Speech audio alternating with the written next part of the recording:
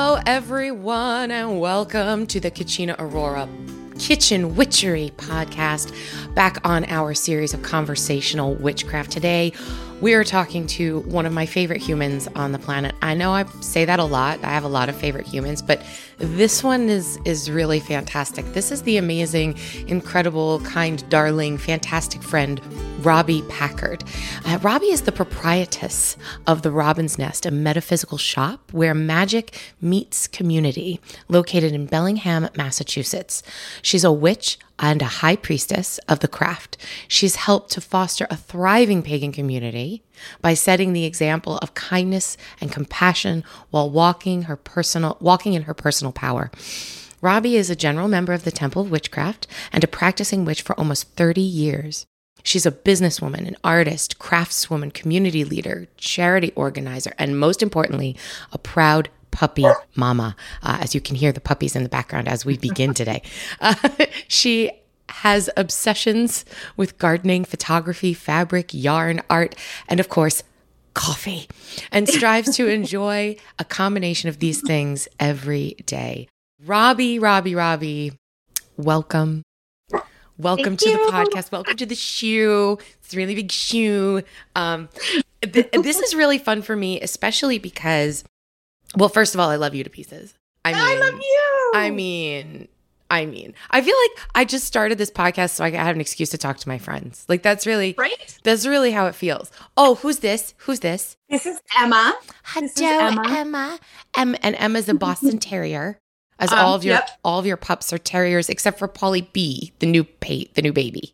Yeah, he's a Boston Frenchie mix. So he's half Boston, half Frenchie. So is that a Benchie? It's called a Frenchton. A Frenchton. Yes. So you are literally one of my favorite people. I mean, oh, thank you.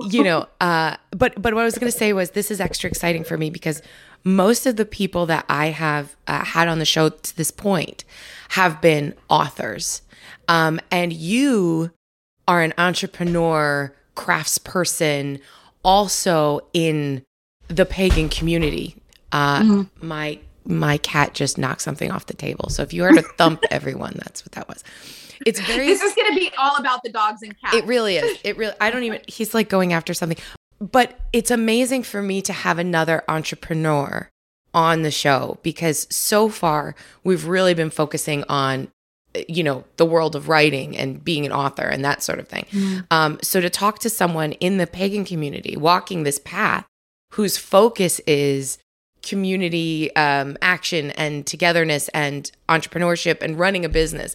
I'm very excited because I want to share your journey of craft and business with everyone. I don't necessarily know if people, and you and I have had this conversation, I think personally a bunch of times, like people have this misconception of if you are walking a pagan path, then there's almost like a feeling of, well, I shouldn't be able to be successful in business. Money is the devil, and I can't want to be successful. I have to do the work just for the sake of the work and not really about, being successful as a business person. Which I have to tell you is so funny. I got to interject there because how many witches, pagans, whatever you identify as, how many of them constantly are doing money magic? Yeah.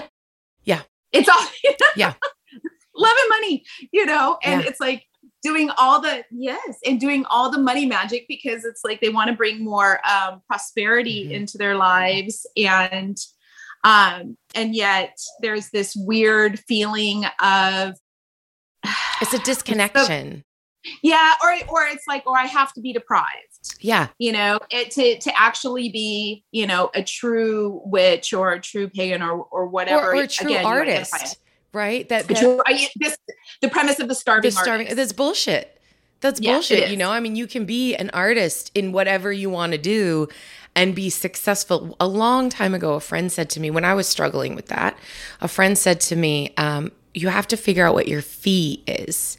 Fee being FEE, fair energy exchange. If you're putting this amount of energy into something and the energy that you're asking for in return is money, because everything is energy, then you have to figure out how much, how much cooking you did. What was your cooking energy and what is your cooking energy worth in money energy and Absolutely. vice versa. And it really changed my perspective in going, oh, what I do has worth, Yes. So I would love to talk to you about your journey of finding your path as a witch or pagan. I'm not sure which term you prefer. I identify as a witch. Okay.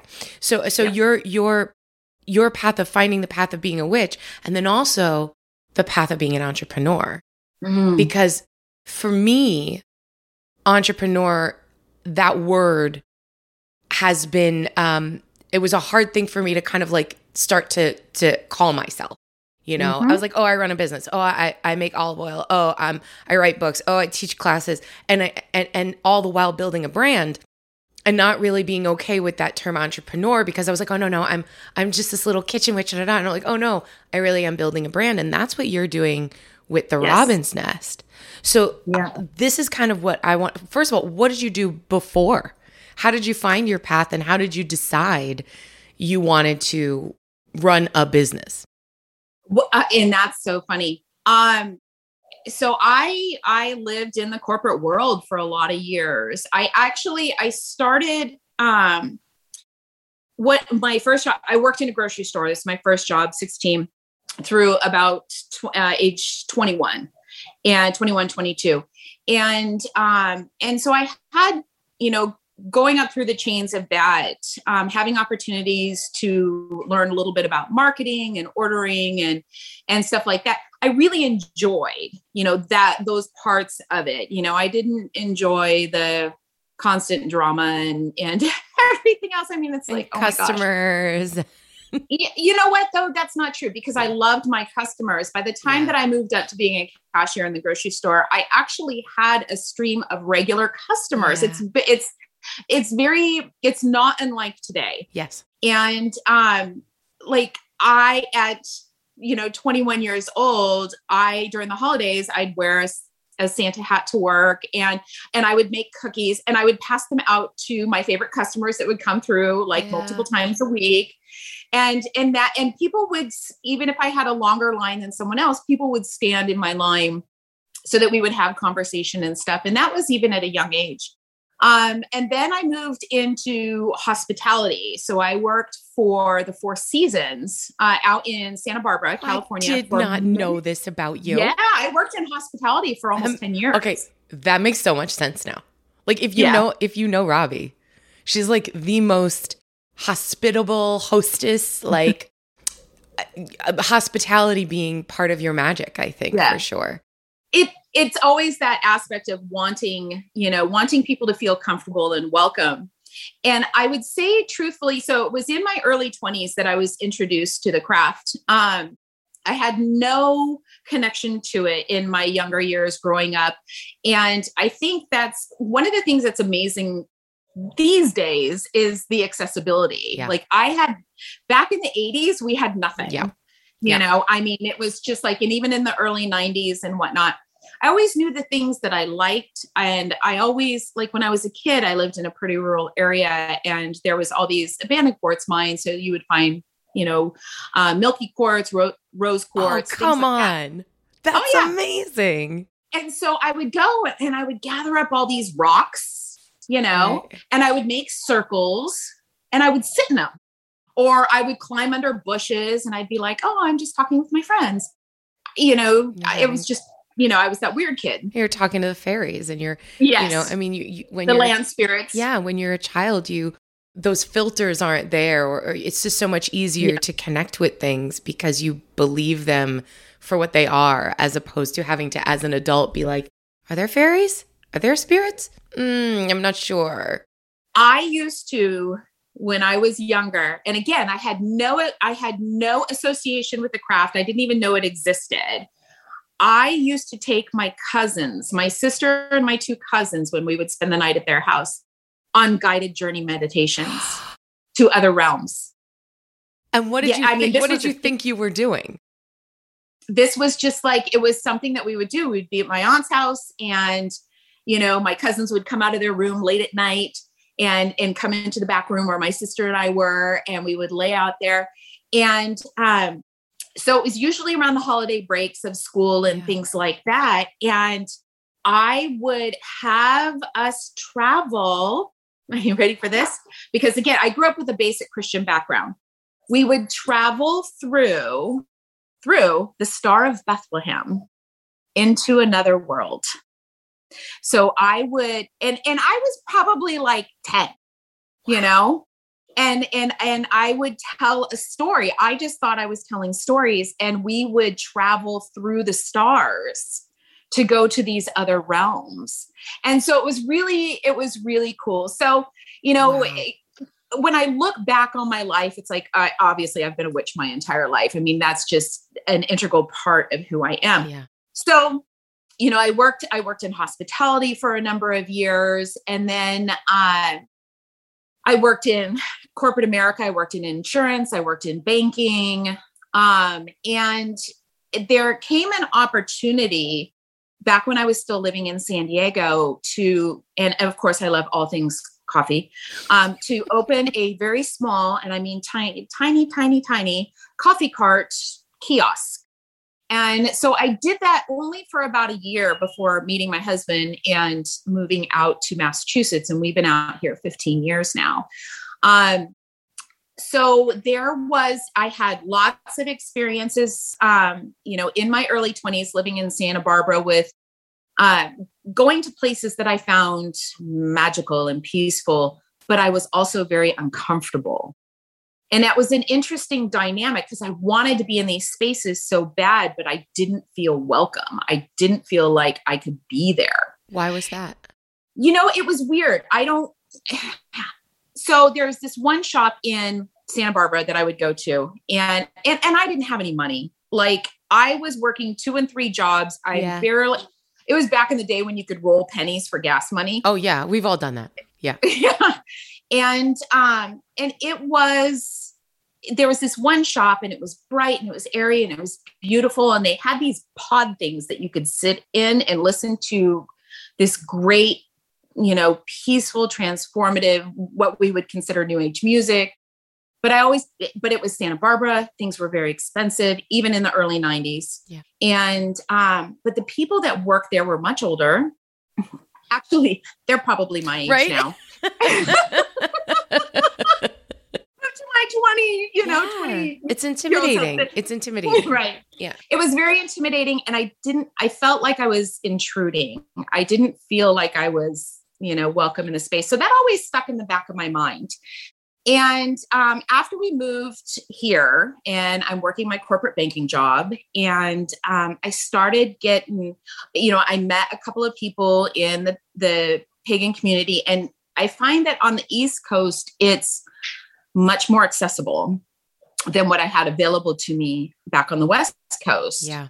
And it just kind of started with, you know, those messages from spirit that just started, hey, you should open a shop. And I'm like, yeah, whatever. That's not going to happen. You know? Right. Yeah. And over the course of, in all honesty, about 2 years, and it was getting more intense from spirit of, you need to create a place for people to gather. You need to open a store, you know, and I was getting, truthfully, I was getting very frustrated by the constant message. It was not inspiring. It was like a nagging, like, yes, mommy, mom, right? Like they're like really pissed off. They're like, everywhere you go, there's a sign, and you're like, I hear you. Maybe I'm not ready. I hear you. It's the wrong time, right? Like, yeah. Well, the biggest part of it too was, you know, there was multi levels of factors that were, you know, kind of keeping me in my place on it, and the biggest one was fear. Absolutely. You know, and the biggest one was really, really fear of, you know, can I do this? You know, I don't have inherently a business background. You know, I have no idea what I'm doing. And it was like, I have no money. How do I start a business with no money? Yeah. And I have no place to do it. Like, I can't, you know, all of these things are going on in my head. And so one day I just got very frustrated. And I was like, you know what? I'm done.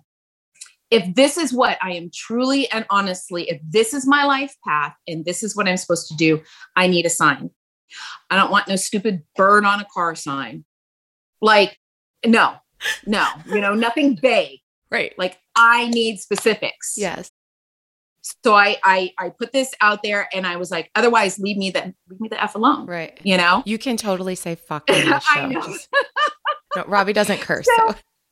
So it was, I'm just like, I'm done. I'm done. I'm done being harassed.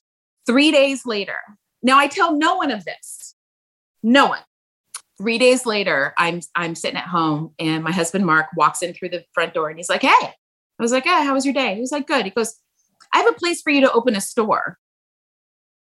And yeah, that was the look on my face. Like, I'm sorry, what now? Yeah, exactly. I was like, I'm sorry, what? And he goes, yeah, I have a place for you to open a shop. I said, what are you talking about? He goes, you have talked about this for years and I have a place. So he had a friend that owned a building, falling down building, in Milford. And the back part, this building was over 200 years old and Mark had done maintenance and work on this building for years. It had been in the Guy's family. The front part of the building in the upstairs was being used as a music store and lessons. The back half was just had a bunch of junk piled in it. And he's like, yeah, he says, you can just totally use it. You don't even need to pay rent. And I'm like, what? And it was just so, Cheryl, one of my, very, very close friends. And I was just like, what do you say? And literally, like you were like, I want the sign. Yeah, and all of a sudden, here's this space that's free. So there's no risk. You're worried about, I don't have any money. All those what ifs, all those buts that you're doing in your head are now gone. You have no excuse. Well, and that's just it. I still didn't have any money. Right. And so we're cleaning, we have to clean out this space. We've got to fix things. My kids were really young at the time. And I'm like, well, how am I going to buy product? We had the wherewithal to do the physical labor for, transforming. And it was a very small space. And then all of a sudden I start getting credit card offers in the mail. And then the 2 credit cards that I had, they were like, hey, you've been a really great customer for all these years. And my credit was junk. Yeah. So let's just keep that in mind. My credit at the time was junk. Yes. And we're not advising people to go into crazy ass debt. No. But it was like the opportunity is there. Right. Yeah. All of a sudden, here's money. Because opening a small business, I found out very quickly, nobody wants to give you any money. No. And it wasn't until we were at our 7-year mark that a bank actually gave me a business loan. 7 years. So for 7 years, I maxed out and rotated maxing out my personal credit cards because that's how I ran my business. Still there. Still there. Right. Like, that is what it's unfortunate what small businesses have to do. But the fact that there you are all of a sudden, and like you said, the money becomes available to you. And it wasn't a grand amount, but it was just enough. And you were smart about it. So you were able to kind of like refurnish this small space. You were able to, bring in a small selection of products and get going. How terrifying was that? Because once you go from, well, I'm afraid, I can't do this. What if I fail? To, oh my God, what if I succeed? Yeah. And it was, so for the first few years, I actually still worked my corporate banking job.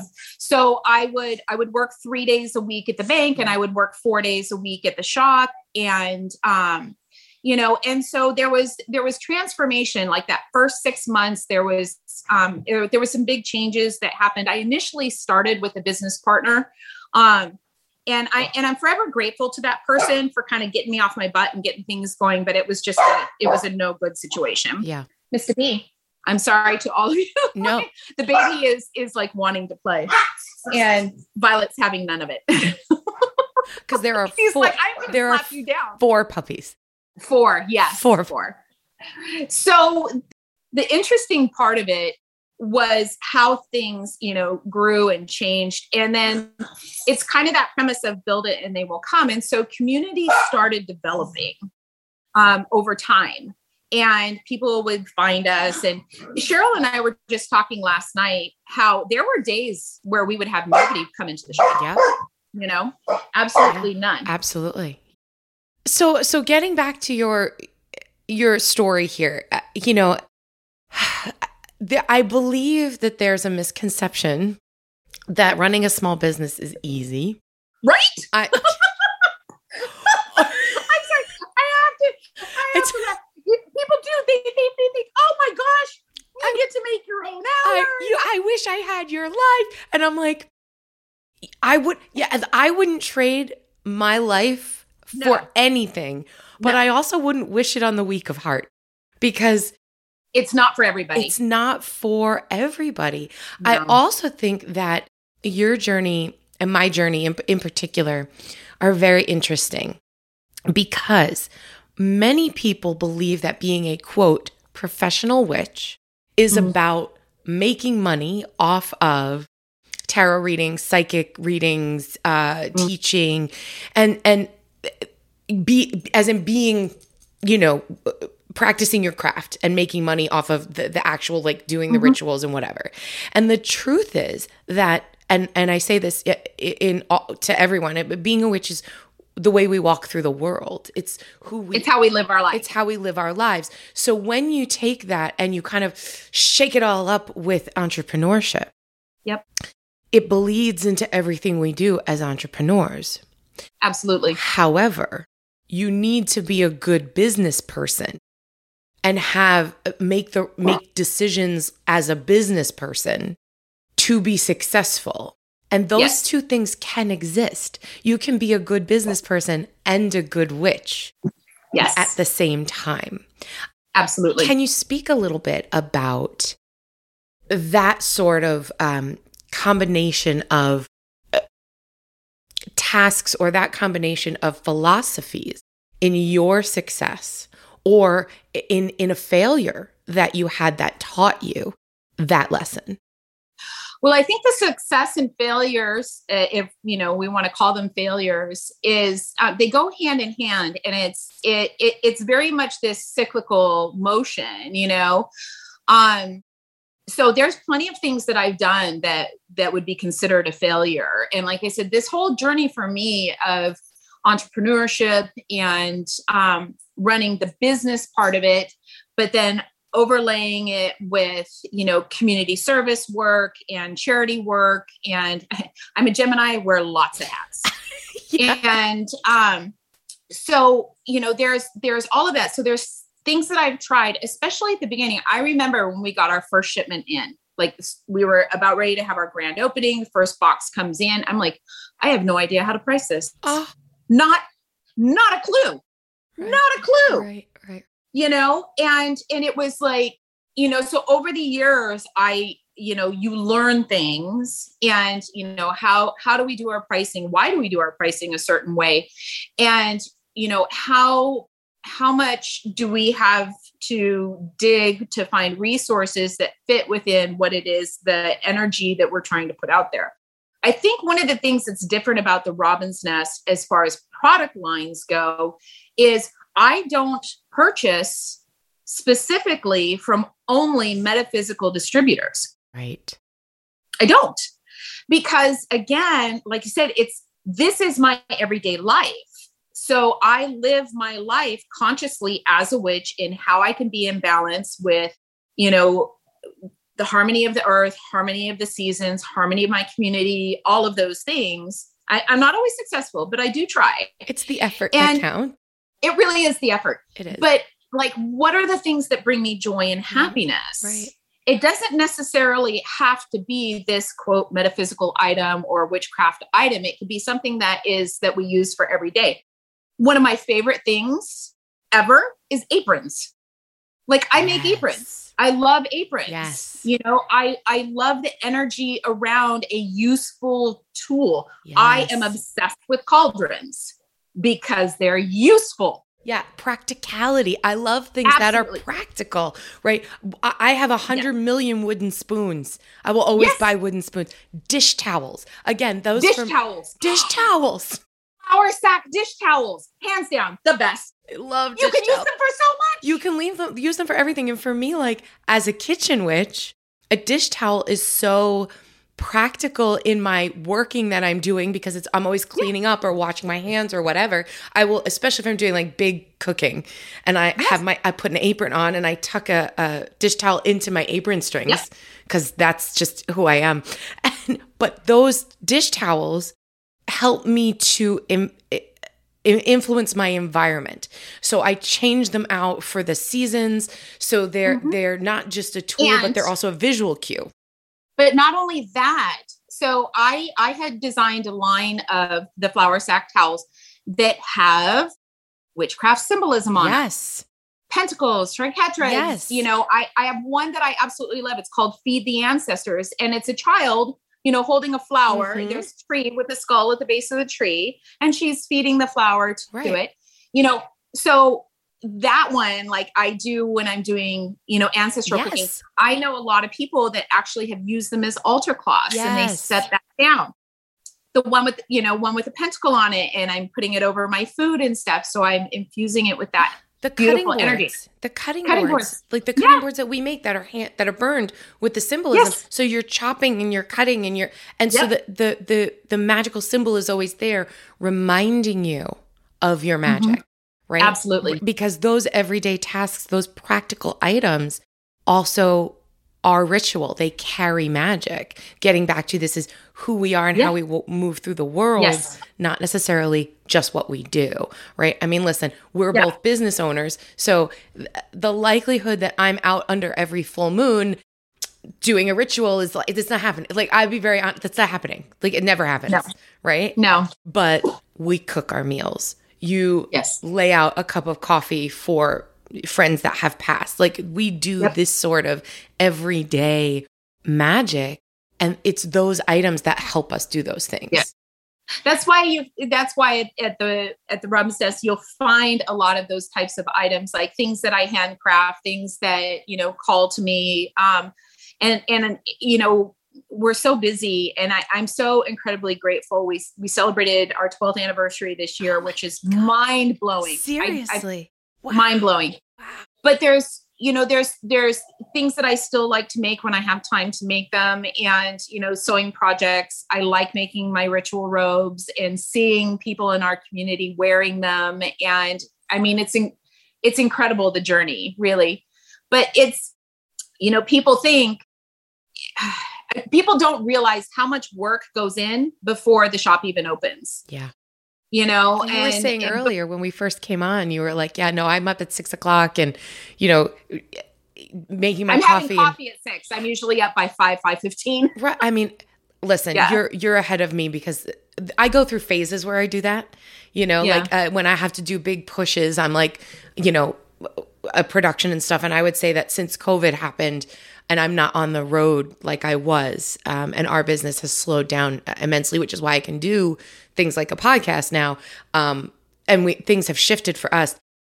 There are elements of success and success mindset that have to happen to be successful, whether or not you're a witch, you know, in business. So those things like rising early, getting your shit taken care of, having a good outlook, knowing your customer. Right? That's a big thing. Like really knowing your demographic, knowing, you know, who are you serving? And, you know, I will tell you, for me, that's the thing. I don't consider myself the owner of the Robin's Nest. I am not an owner. I am a caretaker. And that is a very big difference, because for the Robin's Nest, I treat the Robin's Nest as its own being, and it really has developed into its own personality, its own energy, its own essence. Absolutely. And I care for it as such. And that is a very big difference, I think, in this type of work versus maybe a different type of retail store. You know, there is an energy and essence. When I come into the shop in the morning, I say good morning. Yeah. It greets Good you. morning, Ness. It greets you. Good morning to all the deities that call the Robin's Nest home that I have altars for. These, and I know that if you see it on the video, you'll see behind me are my altars to my friends that have passed in our classroom space. And, you know, they get their coffee. So Raven Grimassi and Paul Berthollet and David Irwin. And, you know, they all get their coffee in the morning and, you know, they make it a certain way. So there's that ritual that I do when I come in here and we activate the space. And at the end of the evening, it's the same process. You know, it's thank you. We go to each and every altar. We thank you for the blessings of this day. We thank you for the opportunity to be able to do this work, because we have such a variety of people that they want to come in, grab a few crystals. They're interested in this. They're interested in developing their spirituality, or, you know, and they may not know where to start. And so because of the amount of experience that we have, we can, you know, guide them in a way of, here's a little bit of information. I'm not going to spoon feed everything to you, you know, and off you go. This is a journey. It's a process. And this is how we learn. And then we have some people that come in and they're in true crisis, you know, so it's interesting in this space, really, truly, because it's such a wide variety of who we serve. And that's it. We are serving. Right. We are serving and we are caring for our community. And that mindset, especially in a metaphysical type of shop, makes a very big difference. When I see someone walk into the shop for the first time and they walk into the door and, you know, they hear the waterfall, you know, fountain so going. Freaking beautiful. It is. And Lakshmi and Ganesh's altars right there. And it changes constantly because I'm always moving things around. Yeah. But they stop and they just take a deep breath and they're like, oh, and that weight that they carry on their shoulders, they're able to release. You know, it's 100% true. I mean, I have not been to the shop as many times as I wish I had, but I've been there enough to speak to what you're saying. I mean, you walk in and it's very unassuming because your location is in like this strip mall, you know? Yep. And it doesn't, you walk and you're like, really, this is the place? Okay. All right. And then you walk through the door and you're like, there's this fountain and there's Ganesha and there's, you know, there's always beautiful music and there's always chimes and there's, you know, when you walk into a great shop and it has that smell, you know, the smell, you know, yep. People ask me all the time, what is that smell? And you're like, it's just everything. It's just it's the shop. It's everything. You know, and you take a deep breath and you feel connected. You feel connected to the space and also like to your heart. You're like, oh, right. This is how I'm supposed to feel all the time. Right. Okay. And then of course you're greeted by you and usually puppies and, you know, and everything in the world feels better. It's like this bubble of peace and joy. And you're 100% right because not all shops feel that way. There was a shop many years ago when I was still living on Long Island, the tiniest little store. I mean, it was probably smaller than my kitchen.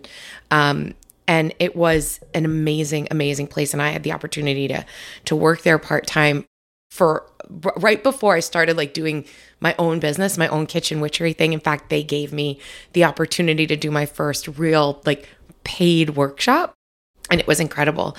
And it had that same feeling. And that it's different now. One of the owners passed away and it's just not the same. But it had that feeling of it didn't matter where you were coming from or what you brought in the door with you. And whatever you needed, whether, like you said, it was a crystal or peace of mind, you would find it in that space. And to be the person that provides that, you must feel an enormous responsibility. Very much so. But it all harkens back to, like I was telling you earlier, about that shop in Santa Barbara that I would go to, that new age shop in Santa Barbara that I would go to, because I always felt uncomfortable. And, you know, I lived a few years in Las Vegas and I was like, I need to find a witch store. Yeah. And I found a place and it was a bigger, more commercialized, type of shop. And again, I walk in, I was ignored. And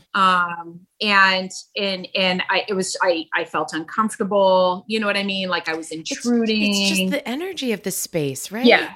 Yeah. And so that was such a big thing for me about the nest, was that I don't want anyone to feel that way. Now, that being said, this is a witch shop and we magic everything. And if you are not supposed to be in this space, you're going to feel uncomfortable. Yeah. And you're just going to, want to gravitate away. It's very rare that actually happens. Yeah. It's very, very rare. We have literally one rule at the nest, don't be an asshole. Don't be a dick. That's rule number 1 at Kachina too. Don't be a dick. Yeah, and rule number 2, just don't. Rule number 2, see rule number 1. Like that's the, right. Yeah. those are the rules. Don't be a dick. It was like, yeah, don't be a jerk and whatnot. It's like, I don't care what your religious preference is. Right. It doesn't matter to me. It's not going to diminish my religious preference or my spiritual preference, right. And so when we're giving advice on, somebody's like, I need to do a cleansing, but I don't know what's involved with that. I always say, instead of, oh, you have to call on this deity, you have to do this, you have to do that. It's, you're going to call on whatever deity that is right for you. Yes. Who do you pray to? Who do you call on when you are in trouble? Right. That's who you're going to go to because that's where your connection is. Right. Right. And, what's really interesting about those types of conversations is they're like, really, I can do that? Yes. And I was like, really, you can do that? Yes. Yes. The fact because that my way is not the only way. Right. And isn't that refreshing, especially in these times, to be in a space or to be the facilitator of, hey, what you choose is okay. Because when you walk into a shop like yours, whether you are a novice or whether you are seasoned, the person running the shop or owning the space. And I don't mean in ownership way. I mean, right. The person who's in the space, you tend to look at that person as an authority figure. Right. Right. So to walk in there and have an authority figure say, hey, whatever works for you is good.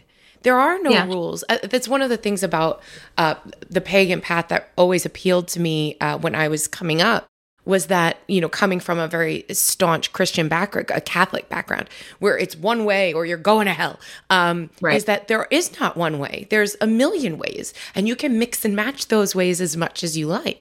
So again, this going back to Robbie, you saying, I am a facilitator. I am in service. And the way you serve is to create this space, is to hold this space for people and give them permission to be and do and practice and believe however and whatever they want. And it is a gift. It's a gift. It is. But I'm going to caveat that as well, because I hear Raven and I hear Christopher, and it's like, yes, you can do whatever you want and you can have your own path. And no, you can't. It's a yes and a no. It really is. Are we, especially, the Raven in my ear of, there are paths. So I liken it to walking through the forest. I try to spend as much time in the forest as possible. It's what feeds me in such a deep, deep way. And there's lots of paths in the forest that intersect and stuff. And then there's areas where you're like, okay, we're going to be blazing trails here. And that really is such a metaphoric journey of witchcraft and, pagan life. We can follow the path of what has come before us. And Raven would say that all the time. And so we learn the steps. Right. So if you're really choosing a witchcraft path, you're really choosing a pagan path, and you're integrating this in with your everyday life, following in the footsteps of those who have gone before is much easier. Yes. And then there comes a point where you may veer off that path and intersect with another one. And then maybe you come back to this path. And that is one thing, is especially with the amount of time that I try to spend in the forest, our paths aren't straight. Absolutely not. Absolutely and not. what we used to do, we may not do now, but we may come back to it again later. And it's learning from those lessons along the way. So yes, as far as my personal opinion, as far as witchcraft goes, is there are tons of rules that you should follow or could follow, and then there's none. Yeah. Yeah. And isn't that also so great, because we've been talking very much about the pagan path and then also the path of entrepreneurship. And I think that's that philosophy, that mindset of these paths and following in someone else's footsteps and then finding your own and then combining what you've learned is also the path of success for running a business. Absolutely. Right? It's like, and it's important. It's so important because it's what sets you apart from, I don't like to think of other metaphysical shops as competitors. I just don't. They're not. They're not. They're really not, because everybody has something to be able to give and to provide for our community and our world. But, as a business owner, so when I put on the business hat part of it, the business hat, like, I want to stand out. I have worked all these years, like you said, making a brand, making a name. We have people that come from New York, from Connecticut, from New Hampshire, from, all over Massachusetts and stuff, that specifically seek out to come here because they've heard of us. How amazing is that? How is so incredible. It blows my mind. It blows my mind.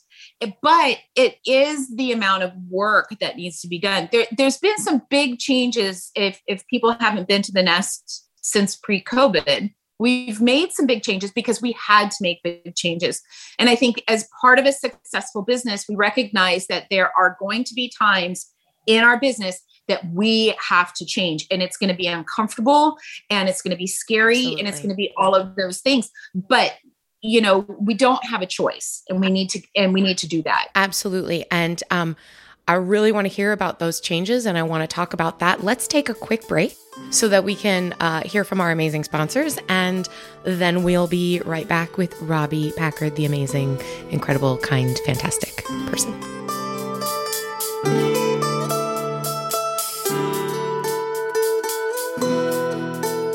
Okay, guys, I am ridiculously excited to tell you about what is going on with our friends at That Witch Life podcast. Okay, you know how much we love our friends at That Witch Life. They are just fantastic and amazing. One of my favorite witchcraft podcasts. But they are hosting their very, very first virtual conference on living as a witch in today's world. It's called So Mote That Con on October 16th and 17th. That's right around the corner. Oh my God, so exciting. You can join this live virtual event from anywhere in the world. You could get online and see workshops and rituals, raffle prizes. Speakers include Amy Cesari of The Coloring Book of Shadows, Naya Lightfoot, Morgan Delamere, Ivo Dominguez Jr., Courtney Weber, and even I am going to be giving a workshop on kitchen witchery. Oh my God, so exciting. Registration is now open at thatwitchlife.com. That's thatwitchlife.com. Early bird registration is available until September 21st. So you want to get on this as fast as possible. You guys should all be going to this. It just sounds like so much fun. It's a one-of-a-kind. First time they're doing this event. You know it's going to be good if That Witch Life is behind it. Super excited. Get your tickets, thatwitchlife.com, for these early bird registration. And if you missed the early bird registration, don't worry, you can still get your tickets. So excited. That Witch Life Podcast's brand new virtual conference, So Mote That Con, October 16th and 17th online. Can't wait to see you there, guys.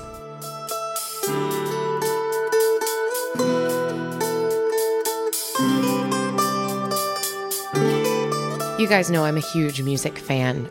We talk about music so much on the podcast and how it has influenced my spiritual path and my spiritual working.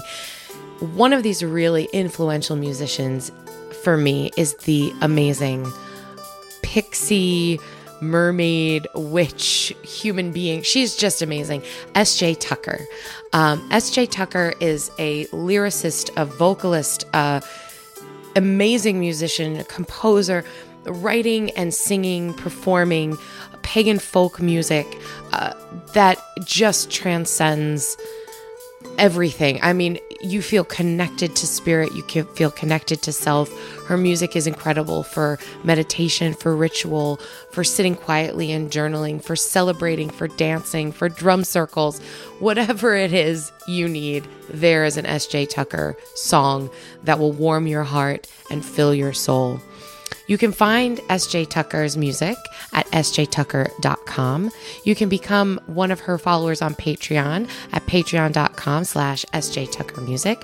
You can also listen to all of her music for free, for free, and download what you like for the price of your choice, and order CDs and books directly at music.sjtucker.com.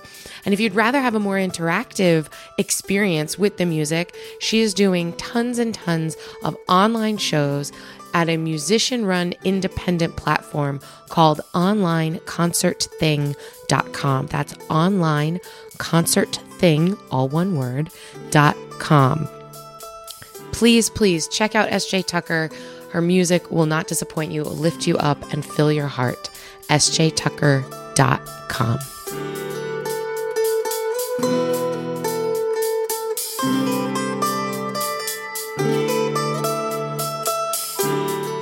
We're back with Robbie Packard from The Robin's Nest, talking about witchcraft and pagan path and entrepreneurship and community building and all that stuff that she does through her shop, The Robin's Nest. So, Robbie, before the break, you were saying that since COVID, there have been a lot of big changes to the shop. Now, obviously, I haven't been there since before COVID.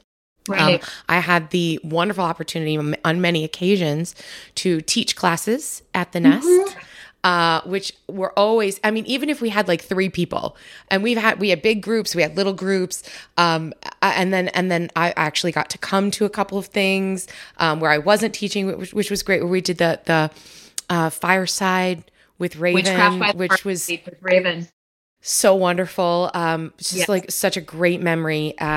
So tell us, what's new at the Nest? What's going on with you guys since COVID? How have you navigated that and done whatever you needed to do to stay alive in these times? So one of the biggest things that I think early on is I wanted the Nest to be a place where people could come in, gather, and and I know you know how this is. It's like, I want the Nest to feel like home. Yeah. So we would have kind of like our kitchen table in the shop, and we had a place where you could get coffee and tea, and you could sit and visit, and we could chat with like-minded people. And we had that for years at the shop. And so there was a big learning curve with that. So obviously when COVID happened, we shut down. We shut down completely for 3 months, and it was terrifying. So initially when we shut down, and I had started kind of doing some weekly updates, some Facebook lives of things that were going on, because we kind of saw this wave coming of what was happening. And I'll be honest with you, I was like, this is going to blow over. It's not a big deal. Yeah. We were like, it'll be fine. By mid-April, we'll be back. Yeah. We were in the middle of doing like all these shows. We were vending here and doing this and trade shows and all these things. Here. And we were like, I remember like March like 14th or something. Yep. And it was like, we were literally in Boston at a show, and it was like everything shutting down, pack up your shit and get out of here. And we were like, it'll be fine. It'll be 2 weeks and we'll be doing our show, at the beginning of April. It'll be fine. Nope.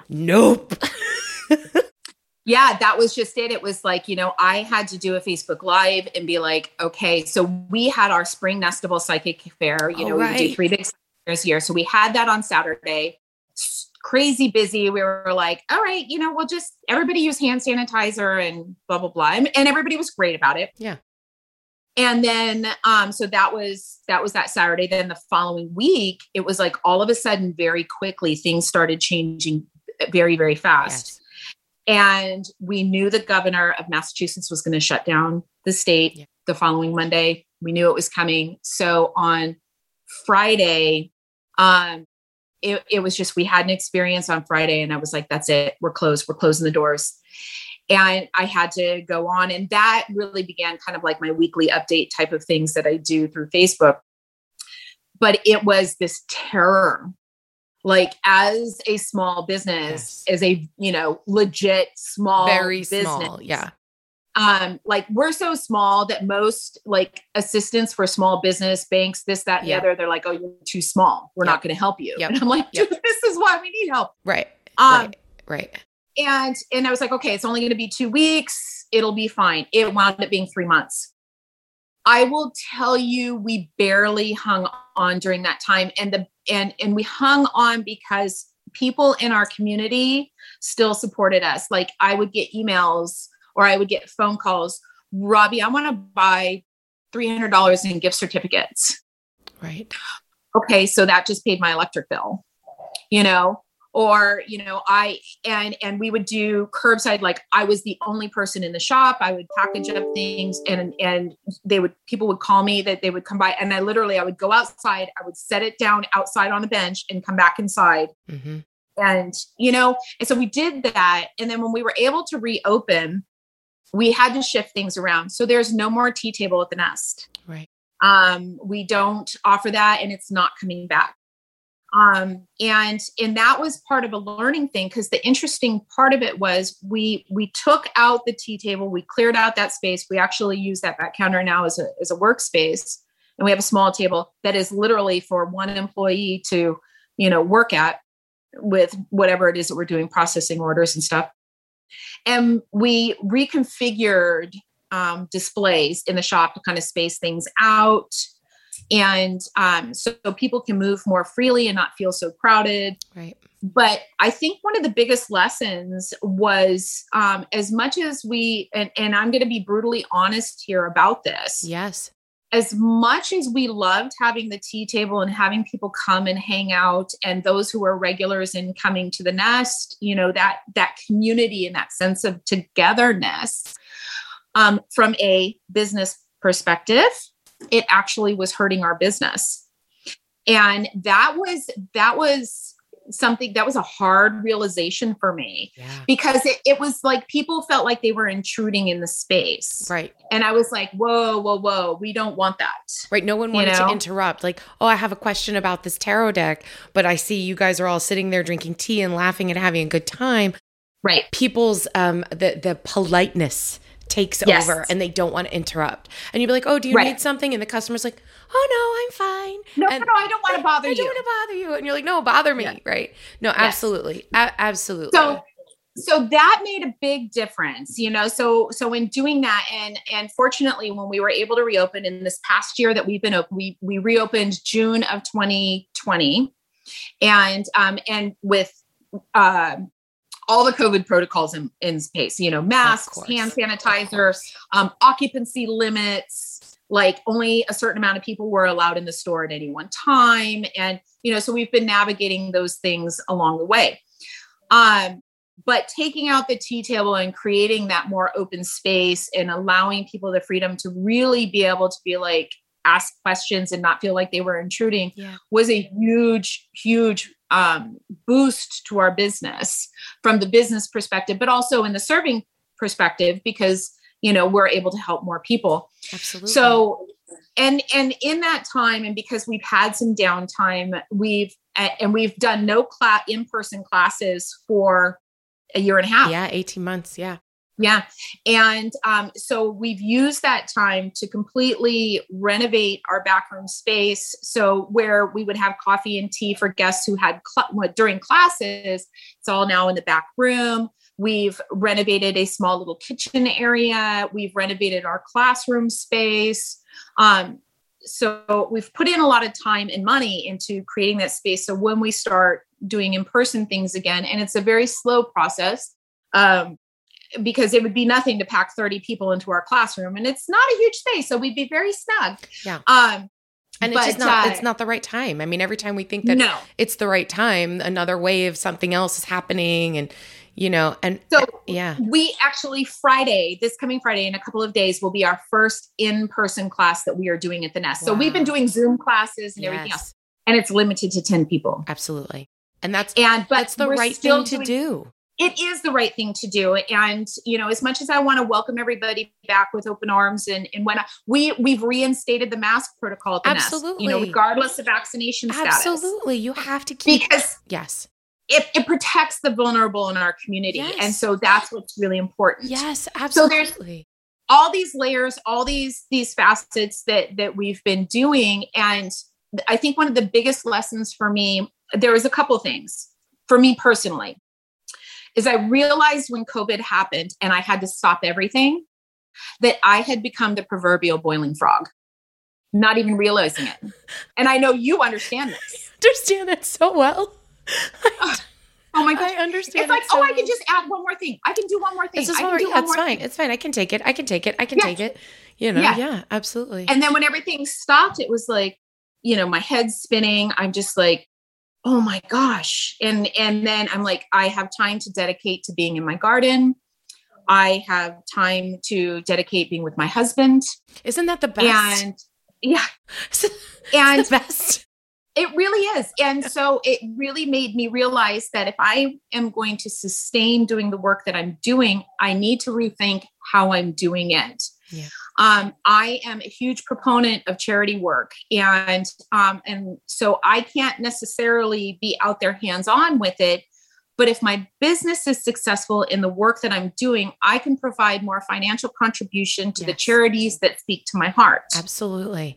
Absolutely. It is so important. What you're saying, I think people are feeling and have been feeling for so long that because things are different, it's bad. It's not bad. It's actually taught us a lot of really great things. Right. And I think that's also perspective and being able to say, I'm still going to find gratitude in the shitstorm that is the world right now. Right. I mean, really. And there's so many things that just keep adding to the shitstorm, but in our own personal lives, how do we deal with that? How do we deal with that as witches? How did we deal with that as entrepreneurs? How do we deal with that within our businesses? And what you're saying just speaks so true for so many of us, this idea of realizing what's not working. Right. And having the courage to change it. And then you see other people going, well, I can't do what I've always done, so I give up. I can't do it at all, and I'm just going to give up. And that breaks my heart. It breaks my heart too. Yeah. Like adapt. Because so I will say with the experience of COVID and what we're still doing, that especially with small business, and I try to put out as much as this is my thing. Support your small business. Support your small businesses. Constantly, like this is my mantra. Yep. And so it's so important. But through COVID, we've seen this. You have small businesses that have been completely wiped out. Yes. Overnight. And other businesses that have been able to weather it and do well. The Robin's Nest. And I attribute this so much to not only the hard work that we do. Yes, there's a lot of hard work that we do to make sure that things still go on here, but it's the community. It's the community that has supported us for so many years is why we're here. Yep. And we're thriving. Yeah. Yeah. So when I say every morning, good morning, and I am so grateful that I get to walk into the shop and do what I do, it's not lip service. No. Like it is in my heart. It is in my soul. Like I am so fortunate, but people think, oh, you have the best job in the world. This is awesome. You can come when you want, you can do what you want. And before, even when we had the tea table and I could sit and have a cup of tea with people and things like that, people think that what we do is easy. And it is really, it's not. I am in here at 7:30 in the morning. Yeah. I have hours worth of paperwork that needs to be done, and I'm constantly working on taxes, but that's all, it seems like that's all we're working, and paperwork and ordering and searching and researching and curating. That display is off by 1/4 inch. I need to move it. Right. And we need to dust and we need to clean and I'm really fortunate that I have an amazing team of people that help me with this because I could not do this by myself. There's no way. It's so important. Getting back to support your small businesses. I definitely think that the COVID crisis has awakened the general public into how important local community businesses are. I think often, before in our lives, we'd be like, oh, I need something. I'm just going to run to Target. Oh, I need something. I'm just going to run to, whatever. And although myself personally, I mean, I've done a lot of ordering online for your everyday things, but there are more often than not, I'm looking for, can I get this item from a local maker or a local shop? Like I could buy cat food from Petco, or I can buy the same cat food from a local small pet store. Yep. Right. So even if that product is commercially made, I'm going to go to the local store and spend my money there because they need it more than Petco needs it. And that's what saved us. Exactly. And I also want to add to that, which is really important. Yes, you're going to pay a little bit more. Absolutely. Yes. You are. 100%. You're going to pay a little bit more. Yes. And it's worth it because while, you might save literally a couple of dollars by ordering online through that big name company, and then you've got, the convenience of that. Great. But those extra $2 that you spend on that book, goes to pay for the electricity. Right. It goes to pay for rent. It goes to pay for heat. It goes to pay for cooling. Yeah. And it's what creates the atmosphere. And I will tell you this, and I have to say this. Amazon, Walmart, Target, all those big stores, they don't care about that crazy dream you had. They don't care about that weird experience that you had walking through the cemetery at night and want to hear your story. Right. I want to hear that story. We totally want to hear it. Yeah. The Amazon doesn't care if you, if you made a recipe from this book or if you, bought an olive oil and you're like, this is my favorite thing. They don't care. They just want your money. No. But like, if you come to me and you're like, oh my God, I use your garlic oil on everything. I'm like, really? Oh, thank you. Oh my God. Thank you so much.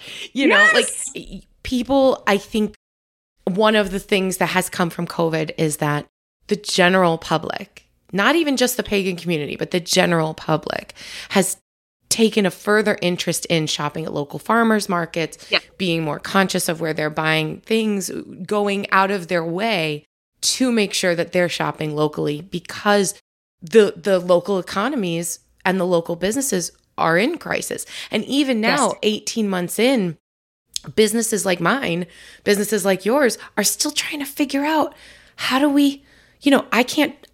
with olive oil, part of my company, we can't do events because we're not allowed to sample anymore.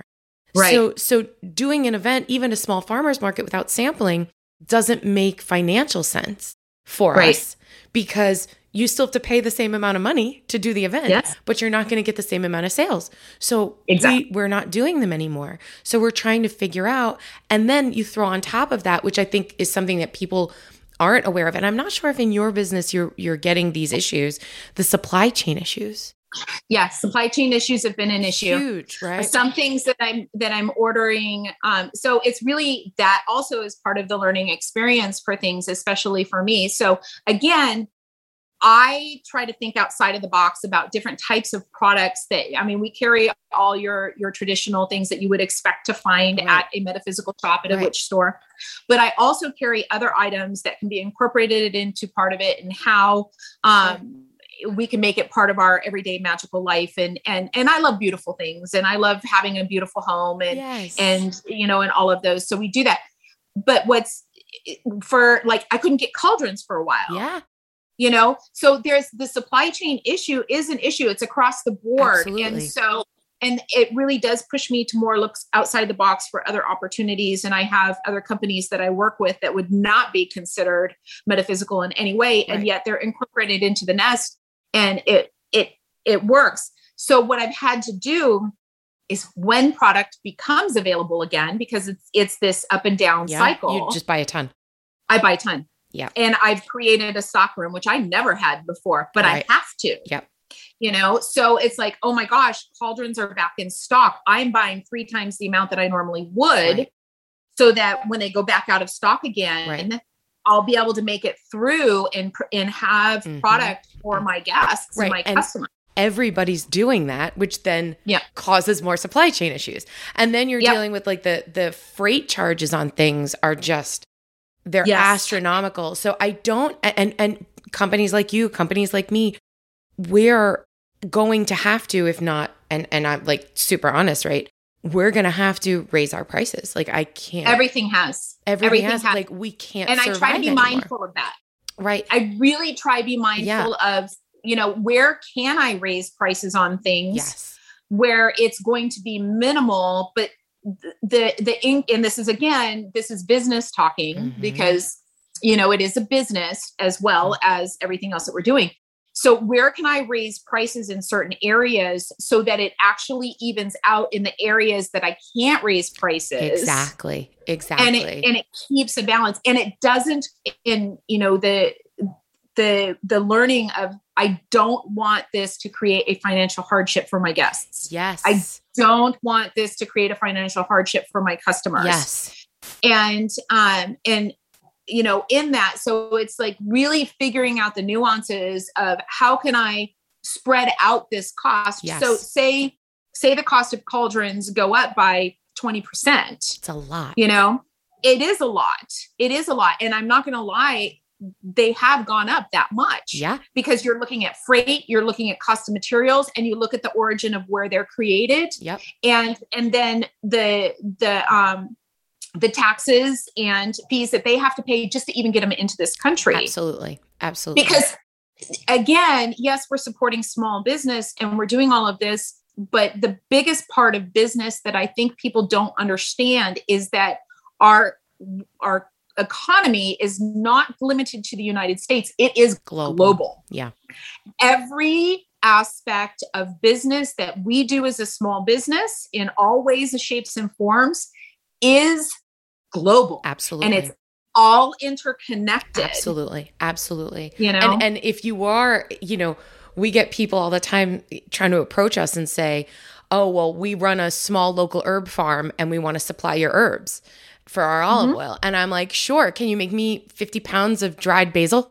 And they're like, no, we don't have that capacity. And I'm like, I would love to work with you, but I can't, because I can get 50 pounds of dried basil from a grower in, you know, Tunisia, and, you know, and it's affordable and it's organic and it's ethically sourced, all the things I need it to be. And they can provide that kind of bulk, volume for a price I can afford. And it becomes very difficult. If you wanted to, you know, and like you know, we do as much as we can to support as local as possible. Again, if I'm going to buy my bottles, my glass bottles for my olive oil, I'm going to buy them from a local guy in Maine, but he's still getting them from overseas. Correct. Or from Mexico. But I'm still because that's where they're manufactured. Because that's where they're manufactured. That's where the plants are. Right? Yep. So but I'm going to choose to do it with him because he's local economy.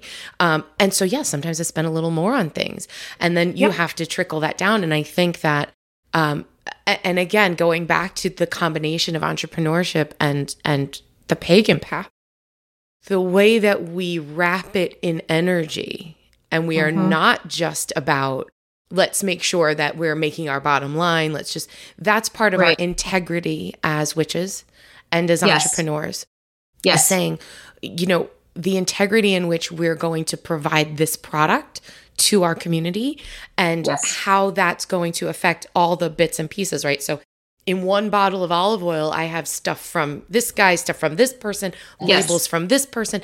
So I try to touch local economy on my side of buying, and then also on my side of selling. And all of those things are done with thought and intention of all parties involved. So it's not just about, and I think that's the thing about, you know, being as I like to say, a biz witch, right? Is that we are considering all those things from all those different points of view. Would you agree? Absolutely. I absolutely would. And I think, you know, I'm so glad we're having this conversation, because truthfully, Dawn, it's, you know, in the pagan community, and I love how we're overlapping all of this, you know, business in and of itself is not an easy thing. And yet we're adding another layer of integrity and resourcefulness and spirituality and all of that. So we're adding all these different layers for how we're doing our business. And, and this is something that really is not discussed in the pagan community. Not at all. It's not. And so I'm so grateful that we're having this conversation, because it really makes I think it brings an awareness of what is behind all that we do, and that it's not as easy as it looks. No. And the amount of energy that we put into it. But I think also, especially when we start looking at successful pagan and witchcraft businesses, stores, shops, things like that. And, like what you do, like what I do, and the support that our businesses provide for each other. I mean, we've carried Kachina Aurora oils for 10 years, at least 10 years. At least. Yeah. I mean, I met someone at my very, very, very first vending of a Ren Fair, which was Winslowshire Ren Fair. And someone was like, your products are amazing. You need to meet Robbie from the Robin's Nest. And I was like, who? Okay. And I made a phone call, and you were like, yeah, so-and-so bought me this bottle of olive oil. Yeah, this is great. And I was like, okay, you were one of my very first wholesale accounts. Yeah. Really? And this, yeah. Especially here, cause remember, I'm from New York originally. So, yes. I had started marketing a little bit. I think you were one of the first 10 or 20 wholesale accounts that Kachina Aurora ever had. And that's awesome. And Robbie, you have been more supportive, especially recently, your support of the podcast, your support of the business, you've just been amazing. And I just want everyone to know how incredible you are, and the company that you've built, and you're just an amazing person. But you're right. People don't understand what this takes. Well, they see the public part of it. So I was chatting with Christopher, every once in a while we're able to get together and we talk about things, and it's nice for me to be able to have people to bounce things off of, because he had said to me one time, he was like, you're a public person. And I'm like, no, I'm just a private person. I just, I run this little tiny shop. And he's like, no, you really don't. And it wasn't until he actually said something to me years ago. And I'm like, oh, wow, I didn't even realize that, but it's that public, so what people see publicly and how we interact with them publicly. And it's the same with you, because you and I have had lots of conversations and, had time, away from work and just sitting around the fire in your backyard or your backyard. Or my backyard. Yeah. And it in understanding that, we also have that private personal life and how we feed that and the flow back and forth with it. But it's about the work that we put forward in our communities, but it's also, how that work nurtures us personally. Absolutely. Kind of behind the scenes as well, and how important that is. Yeah. And so there is one thing I also wanted to, touch on that I feel that's really, really important, because we're talking about business. Yeah. We're talking about money. We're talking about, what we put out into our communities and what we receive personally. So the pagan community, and I use that as a very general term, right? So it incorporates, all aspects of paganism, whatever you want to call it, has this almost mentality of lack. I would agree. So I'm bringing this back around to, what you had said kind of at the beginning of this podcast of, people, they have this mindset, we can't be successful because we, if we're truly walking a witchcraft path, or, the starving artist, or that mentality of we're in constant lack. Yep. Oh, I don't have the money to buy that. Right. Oh, this is a really great cauldron, but I don't have the money to buy that. This is a really great book, but I don't have the money to buy that. And that mindset and that mentality. And yes, your financial situation might be in such a way where, you might not have it. And I'm going to use a Raven Grimassi and a Stephanie Taylor Grimassi term. Yes. Okay. It is not in my budget at the moment. Yes. Because that puts it in the present moment. Exactly. It changes it from I am this way to this is just a moment in time. Exactly. And exactly. That's so it's important, not in my right? budget at the moment. Right. If you're constantly saying, I'm broke, I'm broke, I'm broke, you're telling the universe, this is who you are. And the universe is going to be like, oh, you're broke. Okay, I'm going to keep you broke, right? Yeah. If you're like, I can't afford that right now, but maybe next year or the year after or in a few months and changing your mindset from lack to abundance. Yeah. Because we do live in an abundant universe. Even when we go through loss, we still live in an abundant universe. We have, that is the way of the witch. Yes. It's the way of walking this path. We will have lean times. We will have abundant times. This is the cycle of the earth. Yes. This is the cycle of the harvest. Yes. In the spring, when we are planting all of our seeds and when we are tilling the earth and we are adding our fertilizer and we're adding our intentions and we're doing all that, that is a lean time of year. The spring, we're like, oh, it's, the growth of abundance and all of this thing. It's a lean time of year. We've just come out of winter. There's really not much left.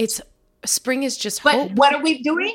We are planting hope. Yes. It's just we hope. are planting seeds. Mm-hmm. And we are going to nurture that, even though we might be struggling a little bit, until things start to grow. And then we're going to harvest this, and we're going to harvest it in such a way that it's sustainable and it gives back and it supports our community. Because when we support our neighbor and we support our community, guess what? They support us when times are lean. Yes. Yes. And that's such a great, it is. And that's the cycle of earth. That's the cycle of humanity. That's the cycle of business. And I love the metaphor of the planting hope, because, and it's something that I've gone back to over and over again, especially during COVID, is saying the sun always rises. The summer always comes. So, Mother Earth is going to continue her cycles, and the knowing, and winter and winter comes, and here in New England, it comes hard. So how do we prepare for that? Right. Do we look at it fatalistically and hold it in such a space that it's like, oh, woe is me, and oh, this is going to be awful, and we're coming into that season? Or are we coming into this time of lean, right, because we know that it's coming? Do we prepare? Yes. Do we stock our shelves? Yes. Do we reach out to our neighbors and say, how can I help you now? Mm-hmm. And so it's how do we prepare for these things as well? And it is walking the path. It is the cycle turns round and round and round. And I think that as witches, as pagan people, as anyone who walks a more nature-based spiritual path, we recognize that it's cyclical and it's not linear. Yes. And whatever it is that you're in, good or bad, it's impermanent. It will pass. It is. So the joyful, fantastic stuff one day is going to end, and the hard stuff is also going to end. It is what we choose to focus on, which is what will sustain us. And so again, going back to like what we've all been through COVID and saying, man, this fucking blows. And there's a lot of stuff that has been really, really hard. The collective trauma of the last 18 months. And if you want to go further back, the collective trauma of the last maybe 4 years, without getting into all the politics, but amen, sister. Right. Like, because we're not just talking about COVID. You're talking about civil unrest. You're talking about, murders in the streets. You're talking about the time in which we live in is a very tumultuous, scary, traumatic time. And we're all watching it live happening on our phones. We're all watching it in real time as it's happening.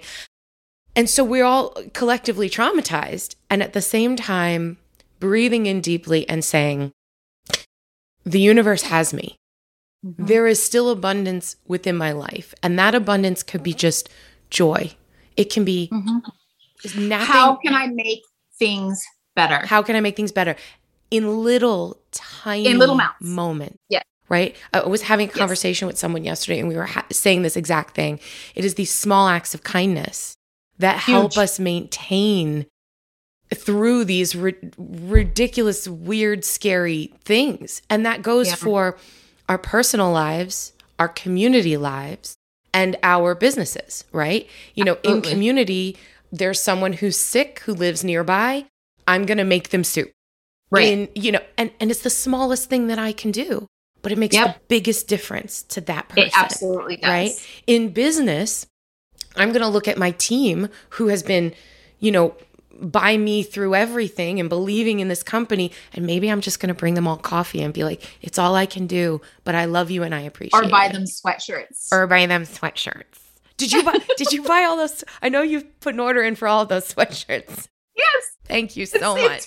It's for our team. Yeah. Thank you. So I can't wait. You've got to take pictures and post it. Oh, I will. We'll totally model them. I couldn't believe people, for those of you who are listening that don't know, and I don't know when this episode is going to air, but we're doing a limited run of our Kachina Aurora zip up hoodies. And they're on pre-order, and Robbie ordered a bunch of them, and over which I'm super grateful. And they're really expensive to make. So that's why I was like, listen, I'm just going to do pre-orders, and if someone orders them, we can pay for them, but I can't just keep them in stock. They're too expensive to do that. So I saw your order come in, and I was like, oh my God, Robbie ordered a bunch of them. It's very exciting. Also, because it's something that I can give to my team and all of us that are here, but it supports you too. Well, right. So it's those little things, right? It's those little bits of joys. And I think that it's something that we can hold on to and shift our mindset from lack to abundance by saying, what small joy can I give, and what small joy can I appreciate, right? And living in gratitude and living in abundance. It's all we can do as witches, as entrepreneurs. And it's amazing. So I will add one other small thing to that. Yes. And I know we're probably close to out of time. We are. Something that's really important in having that aspect of gratitude and whatnot. There is a very powerful phrase that makes all the difference in the world. And that is thank you. And even if it's saying thank you for something in the past. So real quick, I saw family recently. There was a time in my life when things were exceptionally lean. My children were very young. I had just gone through a divorce, and we were living off of WIC.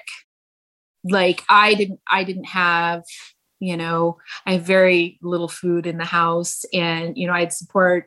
My aunt was actually feeding my kids while I was trying to work. It was a really, really rough time in my life. Yeah. And my sister and my brother-in-law showed up one day with groceries, stocked my cupboards, stocked them. I didn't ask for this. I didn't tell them that I was in this situation. Was it difficult to accept? It was it was difficult to accept, but at the same time, it was that dynamic of, oh, I can breathe. Yeah. Because someone reached out and helped me, even though I didn't ask for it. So recently, just a couple of weeks ago, I was visiting family. And again, this whole COVID thing it's so important to be grateful for what we do have and where we are now, because like you said, we may not be there. We're going to grow and evolve. And I was like, I need to thank you for something you did literally almost 20 years ago. Yeah. And they were like, and I told them, and they were like, we remember that day. And we were so grateful to be in a position to be able to help you at that time when you really needed it. I said, I need you to know, first of all, thank you for stepping in when I really needed it and I didn't know how to ask for it. Yeah. And secondly, I need you to know that has been paid forward multiple times over. Right. So coming back to this place of saying thank you, living in gratitude for whatever we receive. Yes. And, if it's someone opening a door for us, so that if our hands are full of packages and we're not struggling to do that, or someone is bringing us food, it's like, hey, I've got this extra lunch I'm going to give you, or you know what? I'm buying a gift for someone else just because. We say that all the time. So thank you. Yeah. Justin and I will do, little things like go to the Starbucks drive-thru and give a bigger tip to the person there. Right. And we always say when we can, we will. and being grateful for the opportunity. A friend today had a fundraiser on Facebook because her cat is sick. And I was like, okay, well, I'm going to give a little bit of money because I have a little bit. And if I can, I will. Sometimes I can't and sometimes I can, but I'm grateful that I have the opportunity to do that. And I think that's also important, is to be grateful when someone does for you, but also to be grateful when you're in a position to help other people. Because the more the more gratitude you have, the more you have to be grateful for. Exactly. And I think, and also doing it from a place of being humble is very, very important. Yes. It's, you're not doing it from a place of, I want recognition because no. We do this very humbly. Right. I'm a big proponent. A lot of people don't know the amount of charity work that I do. I do a lot of charity work, and not only like charity work for other, organizations that better the greater communities in which they serve, but also individually as much as I can, because when I can, I will. And when I can't, I recognize that I can't, and I'm okay with that. Yes. But I don't do it for recognition. And that, I think, is what's really important. If we do it from a place of being humble and grateful, it really does enrich our lives in such a way that transforms us, absolutely. And to be better. And it's those little things that guide us through our workings as witches, as business entrepreneurs, people, as women in our lives, as friends, as for you being a mother, like those little things, those little ways of weaving through the world are what guide us. And that's how we affect change. Some people affect change by making music. Some people affect change by writing books. Some people affect change by holding a space like you have. And all of it is wonderful, beautiful, and valid. And I am so grateful that we had this conversation today. It's amazing to talk to someone on this level who kind of like gets that whole picture. So I have to, okay, wait, we have to wrap up, but yes. My final, first tell us about where people can connect with you, Robbie. If people want to chat with you, find information about the shop, where can they find those things? So you can find me at The Robin's Nest, and we are in Bellingham, Massachusetts. And the website is therobinsnestma.com. We've worked really hard this year on putting our online store up and running. And we've done really the best that we can with it. So it's therobinsnestma.com /browse/shop or browse-shop. We're going to have all the links and everything to find you is going to be on. And you can email us. Absolutely. Yeah. Email as well. And, or you know what? I just call. And Robbie's going to be the person who answers the phone. So, right. It's you. Okay. So final question, Robbie. I'm excited because I'm prepared. You were prepared for the final question. If you could have me cook you one meal in a kitchen witchy way, what would it be and why? I am so excited you're asking me this question. I was like, oh, you have to ask me this question. Because then I'm going to make the recipe and I'm going to post it on your page for the show. Yeah. Yes, because I do listen to your podcast. All right. Thank you. So the dish that I would love for you to make, and we actually, you actually brought this up before. I would like you to make me shepherd's pie. Oh, didn't I make you shepherd's pie? And I'm going to tell you why. You made shepherd's pie at Witchcraft by the Hearthside with Raven and Stephanie Grimassi. Mm-hmm. So that night we opened up the classroom. I bought a fireplace specifically for that, so that Raven could sit by the fireplace and tell stories, back in like the days of old. And a bunch of us were wearing our jammies. Yeah, I think I was wearing my jammies. Yes. And it was so amazing. And you made shepherd's pie, and I'd never had it before because it's a New England thing. It's not a Southern California thing. Right. And it was happiness. It was comfort. It was happiness. It was that recipe. And my only caveat is I can't, I have to accept, very limited dairy, these days in my life. So, dairy free is a great option. But having that warm, wonderful food, listening to, a beloved friend, an elder in our witchcraft community who is no longer here with us, and having that memory of his stories, and everybody sitting on the floor of Adam crocheting. Oh my God. It was such a magical night. And, it was such a night of magic. And I don't think I've had shepherd's pie since. Well, then I'm going to put my shepherd's pie recipe, which is, it's a little bit, it's a little involved. It's labor intensive, but it's pretty easy. And I will try to work out a dairy-free. How about could you use lactose-free milk in the mashed potatoes? Yes. Okay. Yes. Yeah. So that's all you would need to do. I typically use like almond milk. Yeah. Or like lactate milk that's like real milk that doesn't have lactose in it. Yeah. Because I'm also having lactose problems. So now I can't eat gluten, and I can't eat dairy, and I can't eat shellfish, and I can't eat sugar. But I'm the kitchen witch, so I figure it out. Right? Yeah. I will put that recipe up for you. And thank you can make it, and then I'll make it, and we'll make it together. And then we'll like do a Zoom call, and we'll like eat it in front of each other. It'll be great. Or we've just got to schedule a time where we can be outside in the nice, cool, crisp autumn air with a nice big bonfire. It's coming. I mean, it was nice yesterday, and today it feels tropical again. So yeah, we got the AC. It's coming though. It's coming. Robbie Packard, you are just absolutely amazing, delightful. You are such a bright spot in the world for me and so many people. I have to thank you for your time today. I have to thank you for your insight. I have to thank you for the work you do in the community. And of course, I have to thank you for your amazing support and love of me and my company. You are just, I don't have the words. I don't have the words for you. And that's saying something. That's saying something. So thank you so much for being here. I hope you had a great time. And until next time, I wish you many blessings and much, much gratitude.